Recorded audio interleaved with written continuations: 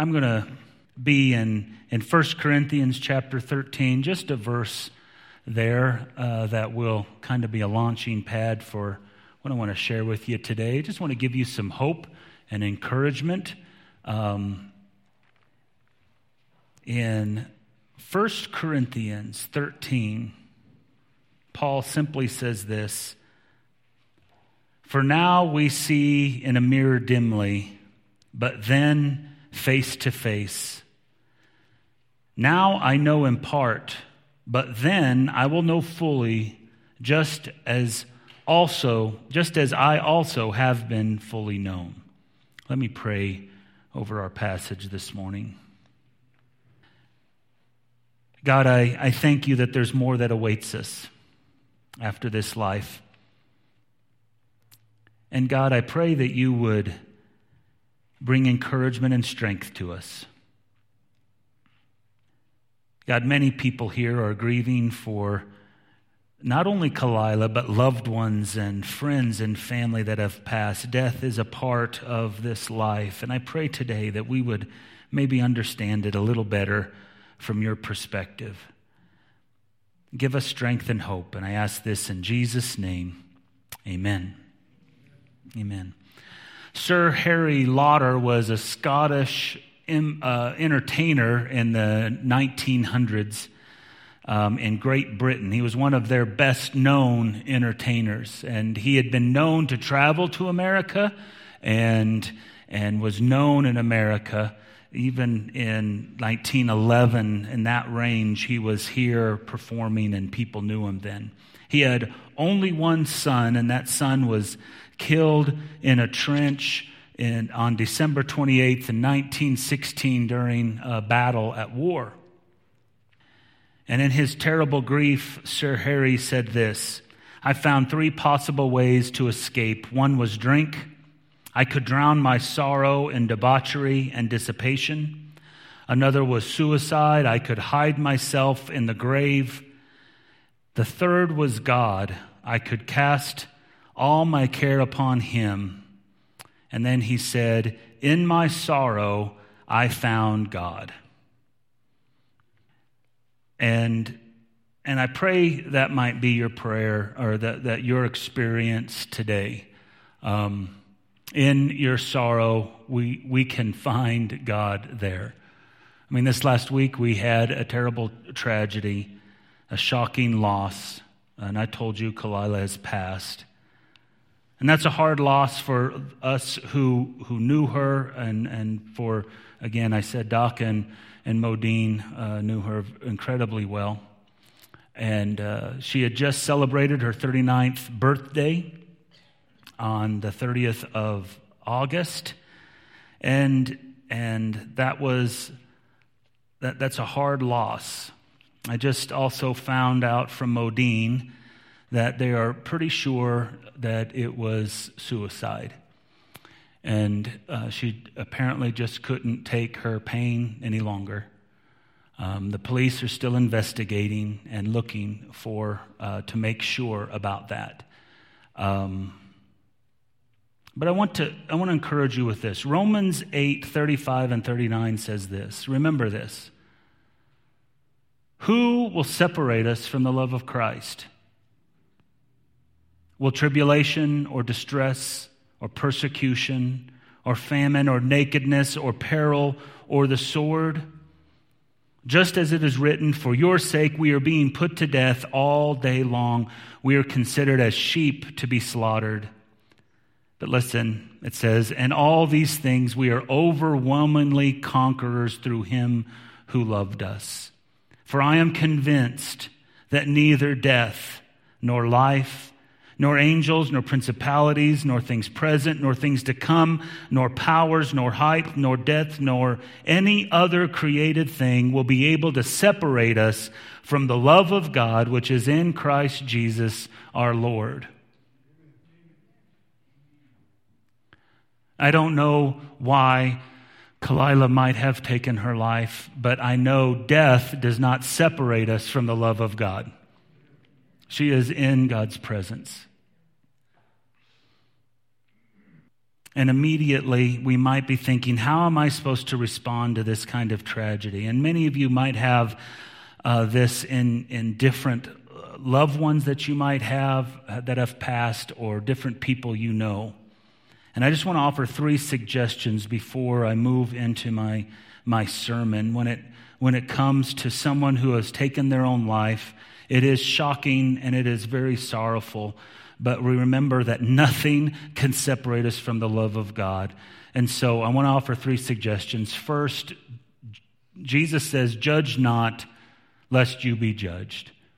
That is to say, we need to be careful about giving simple answers that and not giving them for complex problems. It's a complicated thing.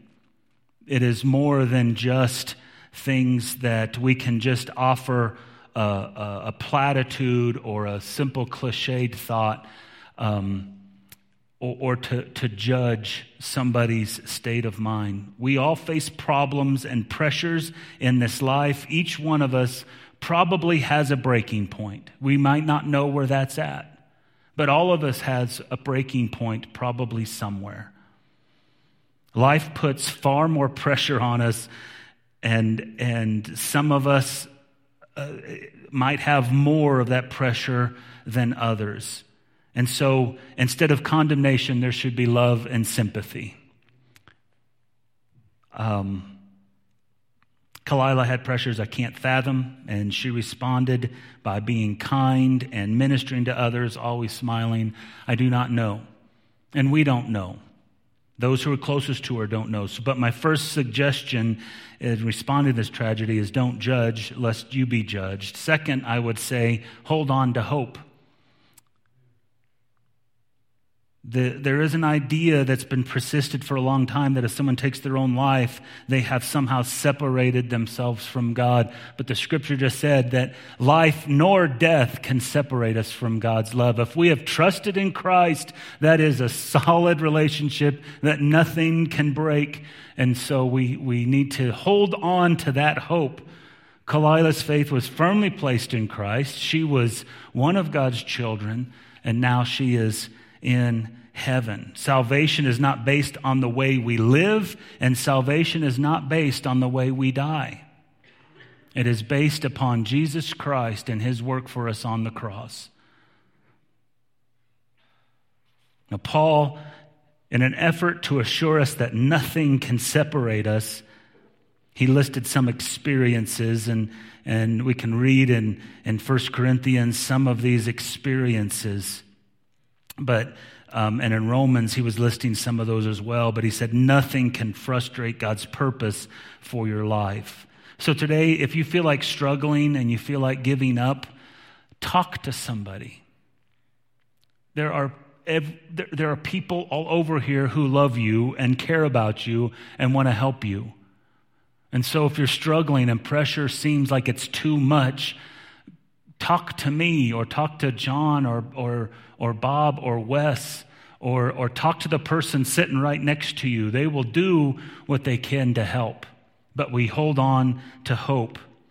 And the third suggestion I would have is this: examine your life.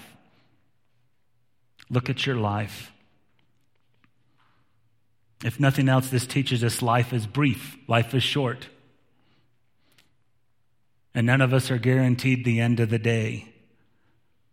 And so we need to examine our life and see if we're building on the foundation of Jesus Christ. Is that where your life is at today? Can you say, I know if I were to die today, I know without any doubt at all, I'm going to be in Christ's presence. And if you cannot say that, today is the day of salvation. Today is the day to trust in him. Once Paul described all his troubles and hardships and persecutions that he faced in daily living, he says, but because of his faith and hope, he was sustained by God's grace. It says in 2 Corinthians 4:16, therefore we do not lose heart, but though our outer man is decaying, yet our inner man is being renewed day by day. And Philippians 4:13 says, I can do all things through Christ who strengthens me. Our hope is found in Christ. No matter what the pressure, no matter what the struggle we're going through, your hope today is in Christ if you're someone who has trusted in Him. And so as Sir Harry Lauder said, in his sorrow he found God. That same option is open to us when tragedy strikes us. Now, many of you are dealing with the passing of a loved one or hard time in life. I mean, that is part of what it means to live in this life. And we saw at the end of the love chapter in 1 Corinthians 13, we know a lot of that chapter. You know, love is patient, love is kind, love is not ending, and it goes on and on. It's not jealous, it doesn't brag, it's not arrogant. He goes on. But at the end of that, he says, now we see in a mirror dimly, but then face to face. For now I know in part, but then I'll know fully, just as I've been fully known. He's making the contrast here between now and then. And twice he uses the word now, twice he uses the word then. Now we see dimly. Now we can't quite make out all the details. And now we know in part. Now we just know a little bit.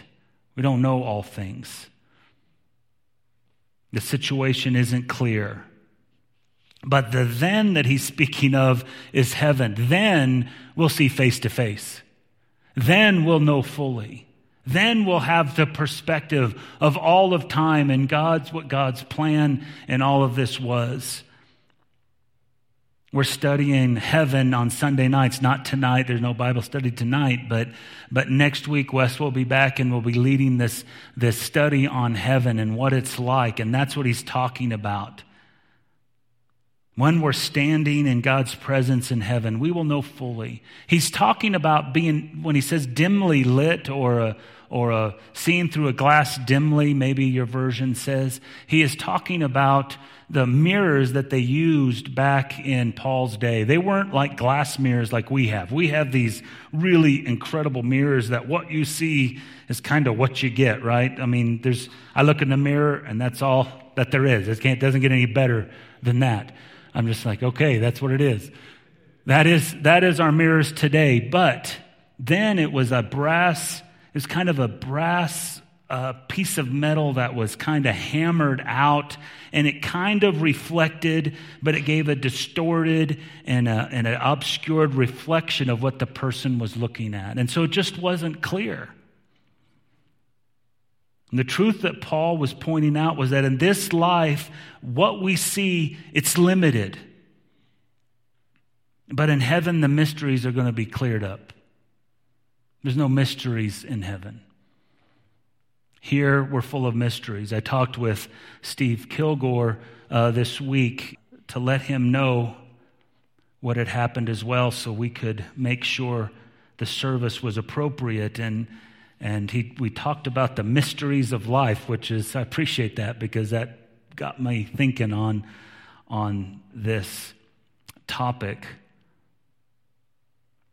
I want to speak about the mysteries of life today so we can find some encouragement. And again, not just simply for the loss of Kalila, but each of us have a loss, I'm sure, of a loved one in our life that we're still struggling with, still don't understand why, don't know what's going on.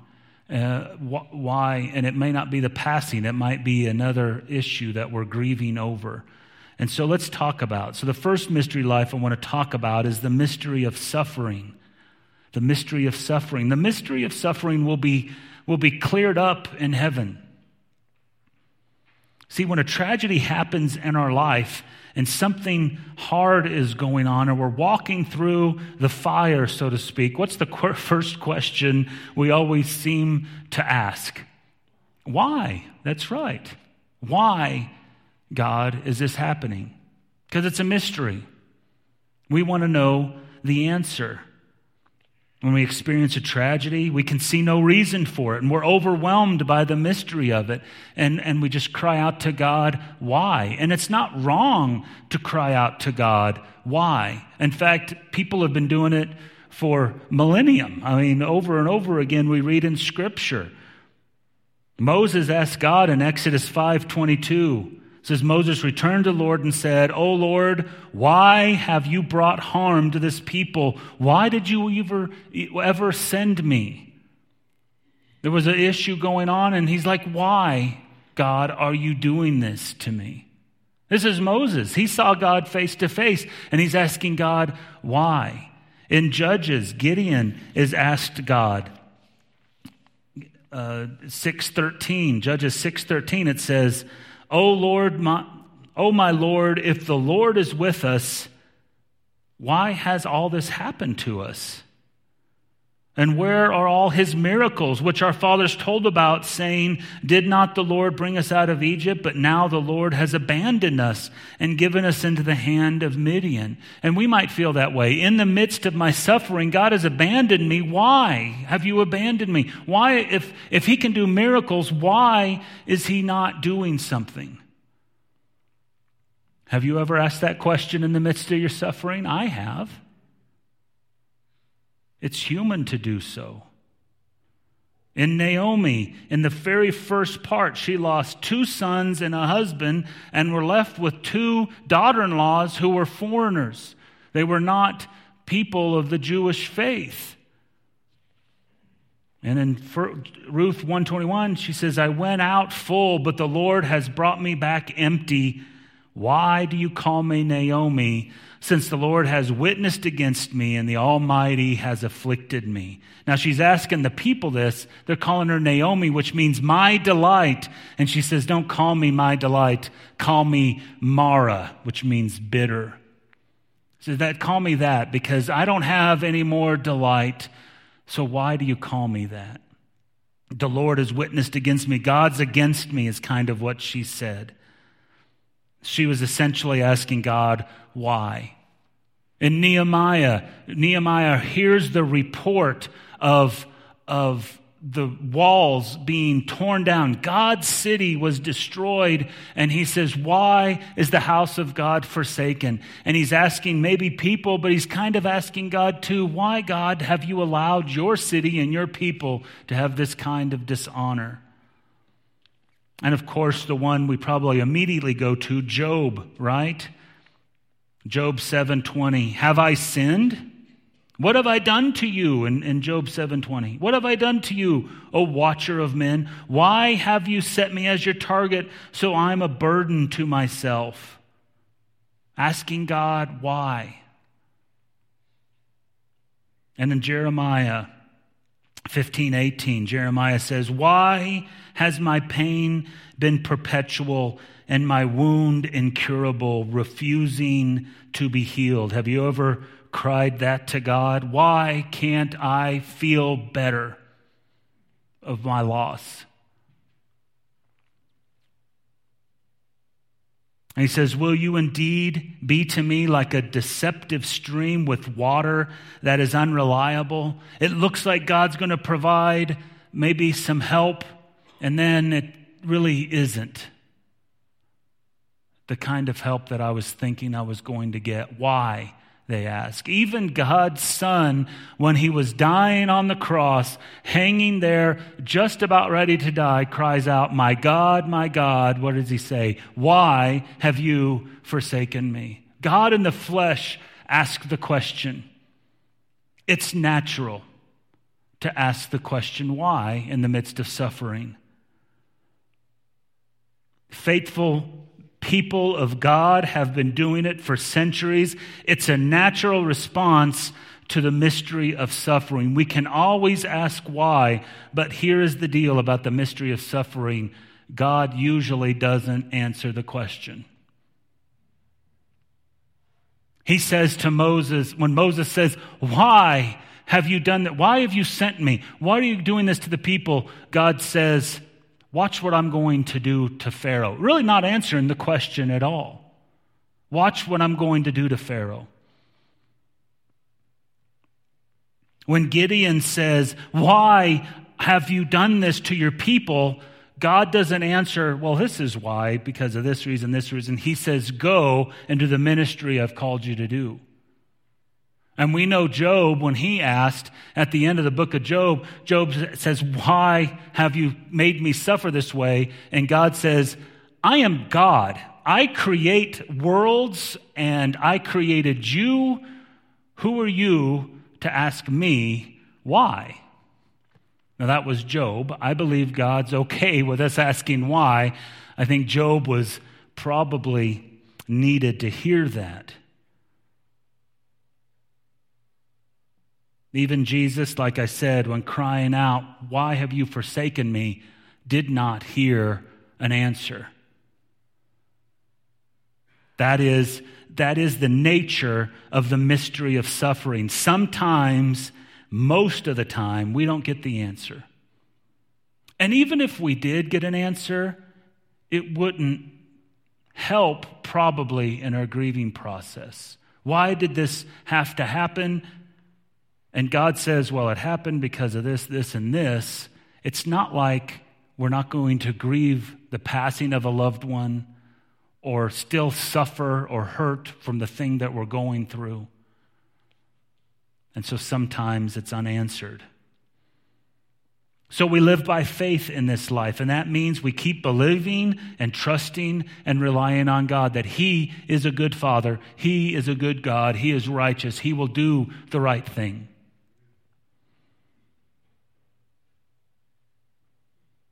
So why did Kalila have so many health issues? I don't know. I'm not sure, but I know right now she is done with her suffering. Why did your loved one have to suffer and go through what they went through? Why did they have to pass? I don't know. If they've trusted in Christ, they're in God's presence, no more suffering, and complete peace and joy.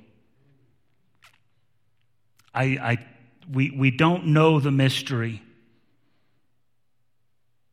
We'll probably not obtain an answer to that question. And if we did, it wouldn't satisfy our grief. But one day, he says, we know in part now, but one day we'll know fully, right? We'll stand in God's presence and it's all going to make sense. And it's going to bring an incredible amount of peace and joy that we could never fathom. There is the mystery of suffering in this life. There is also in this life the mystery of death. When we get to heaven, the mystery of death is going to be cleared up. Death is the oldest and most persistent enemy we have. From the minute humans sinned, death entered into this world and pursued us, trying to take us out. That's why our bodies, from the minute we are born, I don't want to be negative, but the minute we're born, we begin to start toward death. We do. Because this world is decaying from the impact of sin. Romans 5:12 says this, therefore, just as through one man sin entered into the world, and death through sin, so death spread to all men because all sinned. Now, this is not talking about specific sins. It's not saying someone did something wrong and because of that they died. That can be the case, but what he is talking about here is because there is the issue of sin nature in all of us. Our bodies decay and die, but that is not how God intended us to live. God intended us to live forever. Best I can tell, you look at the Garden of Eden, there was a tree of life, and you could eat from that tree of life, and as best I could tell, they would have lived forever and ever and ever. And in fact, the punishment was get them away from the tree of life, because I don't want them living in this sin state forever and ever and ever. I want to redeem them. And that's why we were cast out of the garden, us as humans, and faced to deal with death. Hebrews 9:27 says this, and inasmuch as it is appointed for men to die once, and after this comes judgment. The ratio, the death ratio is 1-to-1. We're all going to die.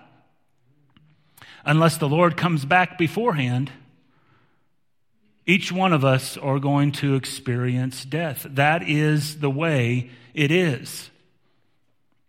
It's the mystery. Because there's death in this world, each human is subject to death. And unless the Lord returns, we have an appointed time to die. And the Bible speaks of death as an enemy that is hunting us down. And the good news is that Jesus came to change that he has beat death.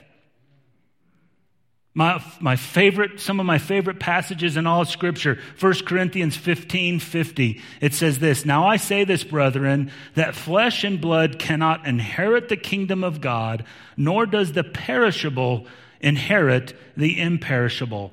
And look what he says, "Behold, I tell you a mystery," right? Because death is a mystery. And he says this, "We will not all sleep," that is, we may not all die, but we will all be changed. "In a moment, in the twinkling of an eye, at the last trumpet, the trumpet will sound, and the dead will be raised imperishable, and we will be changed. For this perishable must put on imperishable, and this mortal must put on immortality. But when this perishable will have put on imperishable, and this mortal will have put on immortality, then will come about the saying that is written, death is swallowed up in victory." Amen? Amen. "O death, where is your victory? O death, where is your sting?" Well, the sting of death is sin, he says, and the power of the sin is the law. But thanks be to God who gives us the victory through our Lord Jesus Christ. We have victory over death in Christ. That is, our physical bodies may pass, but who we are will never die. We will exist forever. And depending upon who you choose to serve now, will determine your destination. And if you say, "I am trusting in Christ to lead my life, and I turn my life over to Him to pay for the forgiveness of my sins," you will never taste death. You will spend eternity in heaven with Him. But if you spend this life rejecting Christ and not having anything to do with Him, or at least maybe just at an arm's length where you say, I'll go to church and I'll give some money and I'll do some things, but I really don't have Christ in my life. If you reject Him, you will die and you will live someplace in eternity. The place is called hell, and the Scriptures describe it as having wailing and gnashing of teeth and eternal fire and darkness, and it's a place of pain and torment, eternally separated from God and everyone that you may love. That is the destinations that we can choose while we're here. But it says here that we don't experience death, that in Jesus Christ we never die when we've trusted in Him. So we know at death, those who have received Jesus Christ their Savior, immediately, it's talked about a twinkling of an eye. And I know this is like when He comes back, but there's still this idea that they will be in the Lord's presence. Paul says in another place, out of the body in presence with the Lord. There is an immediate transition when this body passes. Who we truly are goes to be in the presence with the Lord. And later our bodies become reunited with who we really are. And then we're changed into this incredible, immortal, perfect body. I don't know what all that means. I just know the Scripture promises it. And we know that when Jesus returns to the earth, graves will be opened up, the dead in Christ will rise and will be resurrected. 1 Thessalonians 4 says this, "But we don't want you to be uninformed, brethren, about those who are asleep," that is, those who have died, "so that you will not grieve as do the rest who have no hope. For if we believe that Jesus died and rose again, even so, God will bring with Him those who have fallen asleep in Jesus. For this we say to you by the word of the Lord, that we who are alive and remain until the coming of the Lord will not precede those who have fallen asleep. For the Lord will descend from heaven with a shout, with the voice of the archangel and the trumpet of God, and the dead in Christ will rise first. Then we who are alive and remain will be caught up together with him in the clouds to meet the Lord in the air, and so we shall always be with the Lord. And then he says, therefore, comfort one another with these words. It is a comfort to know that those who have passed in Christ, we will spend forever together with the Lord. That is our hope. That is our comfort. And we're to encourage one another with that. The passage says we have loved ones who have trusted in Christ and have died, and it says it's okay to grieve. In fact, we have to grieve. We are built to grieve. Even the Holy Spirit grieves. It's part of being like God. That is, we're made in God's image. That is, we have emotions. And grieving is okay. It's okay to cry when we have a loved one who has passed. Part of that is also struggling with trying to figure out the new normal. That is part of losing a loved one. There is sometimes depression that comes along, and that's a normal thing. And there's ways to work through that. There is a process of grief that you walk through. That's why we offer Grief Share throughout the week to help people process that. It is normal to grieve, and a person should grieve when they've lost a loved one. But we should never lose sight of the fact that we have victory over death in Jesus Christ, and that's where our hope is. That is where our hope lies. Scripture tells us a lot about death, what happens after, but there's still a mystery about it. Why do people die at certain times? Why do some live and some don't? Some live and some die. Why is still that question. There is still a mystery about death. It will continue to be a mystery. He says it's like looking in a dimly lit mirror, or a mirror that doesn't reflect very good. I kind of got the edges. I kind of understand it, but I really don't. We know in part, but then the mystery of death will be cleared away when we stand in eternity. And that's the last mystery I want to talk about today, the mystery of eternity. When we enter heaven, the mystery of eternity will be cleared up. I don't understand how we are governed by time.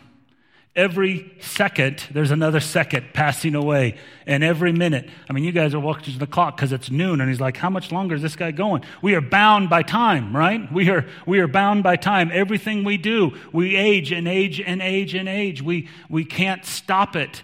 And then when we go into eternity, we will step outside of time. I don't understand that. It is a mystery.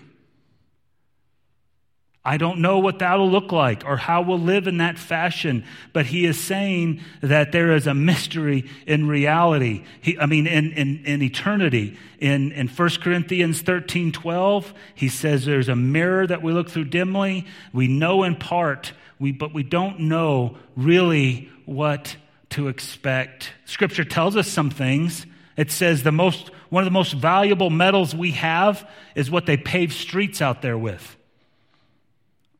Gold, right? We prize our gold. I've got a gold ring that represents my marriage, and it's precious to me, and we value that. And they're paving streets with it. It's too bad they can't get some of the paving out here done, but they're paving the streets with gold. It's a whole different mindset. They have giant pearls that instead of making them prize jewels, they're making gates out of giant pearls. It is a whole different mindset. It's a whole different existence. It describes heaven as a dwelling place for Almighty God, and His glory is the only light that we'll need. It is a whole different way of existence. It is a mystery. And Paul says in 1 Corinthians 2:9, it says, "But just as it is written, things which eye has not seen, and ear has not heard, and which have not entered the heart of man, all that God has prepared for those who love him. Our language cannot begin to describe the glory of eternity. I love the one song about the love, I think it's called the precious love of Jesus. I can't remember it, but it says, if the oceans were full of ink and every stick of grass was a quill and every person on earth was a scribe and the sky was a parchment paper and every person took the ink and started writing about the love of God across the sky, we would drain the ocean before we could exhaust how much God's love is for us. And that and more is what waits for us in eternity. It is our hope. It is what we base everything on. It impacts how we live here and how we think here and how we treat people here. It impacts everything because we will spend eternity with the one who gave everything for us. I want you to take that thought with you. And when you begin to think about those you have lost, who have trusted in Christ, those we know that are believers who have passed, that they are now living in the way God intended us to, in that just immersed in God's love, in the peace and the hope and the joy that brings. And I want you to think about this as well. Each one of us here today will spend eternity somewhere.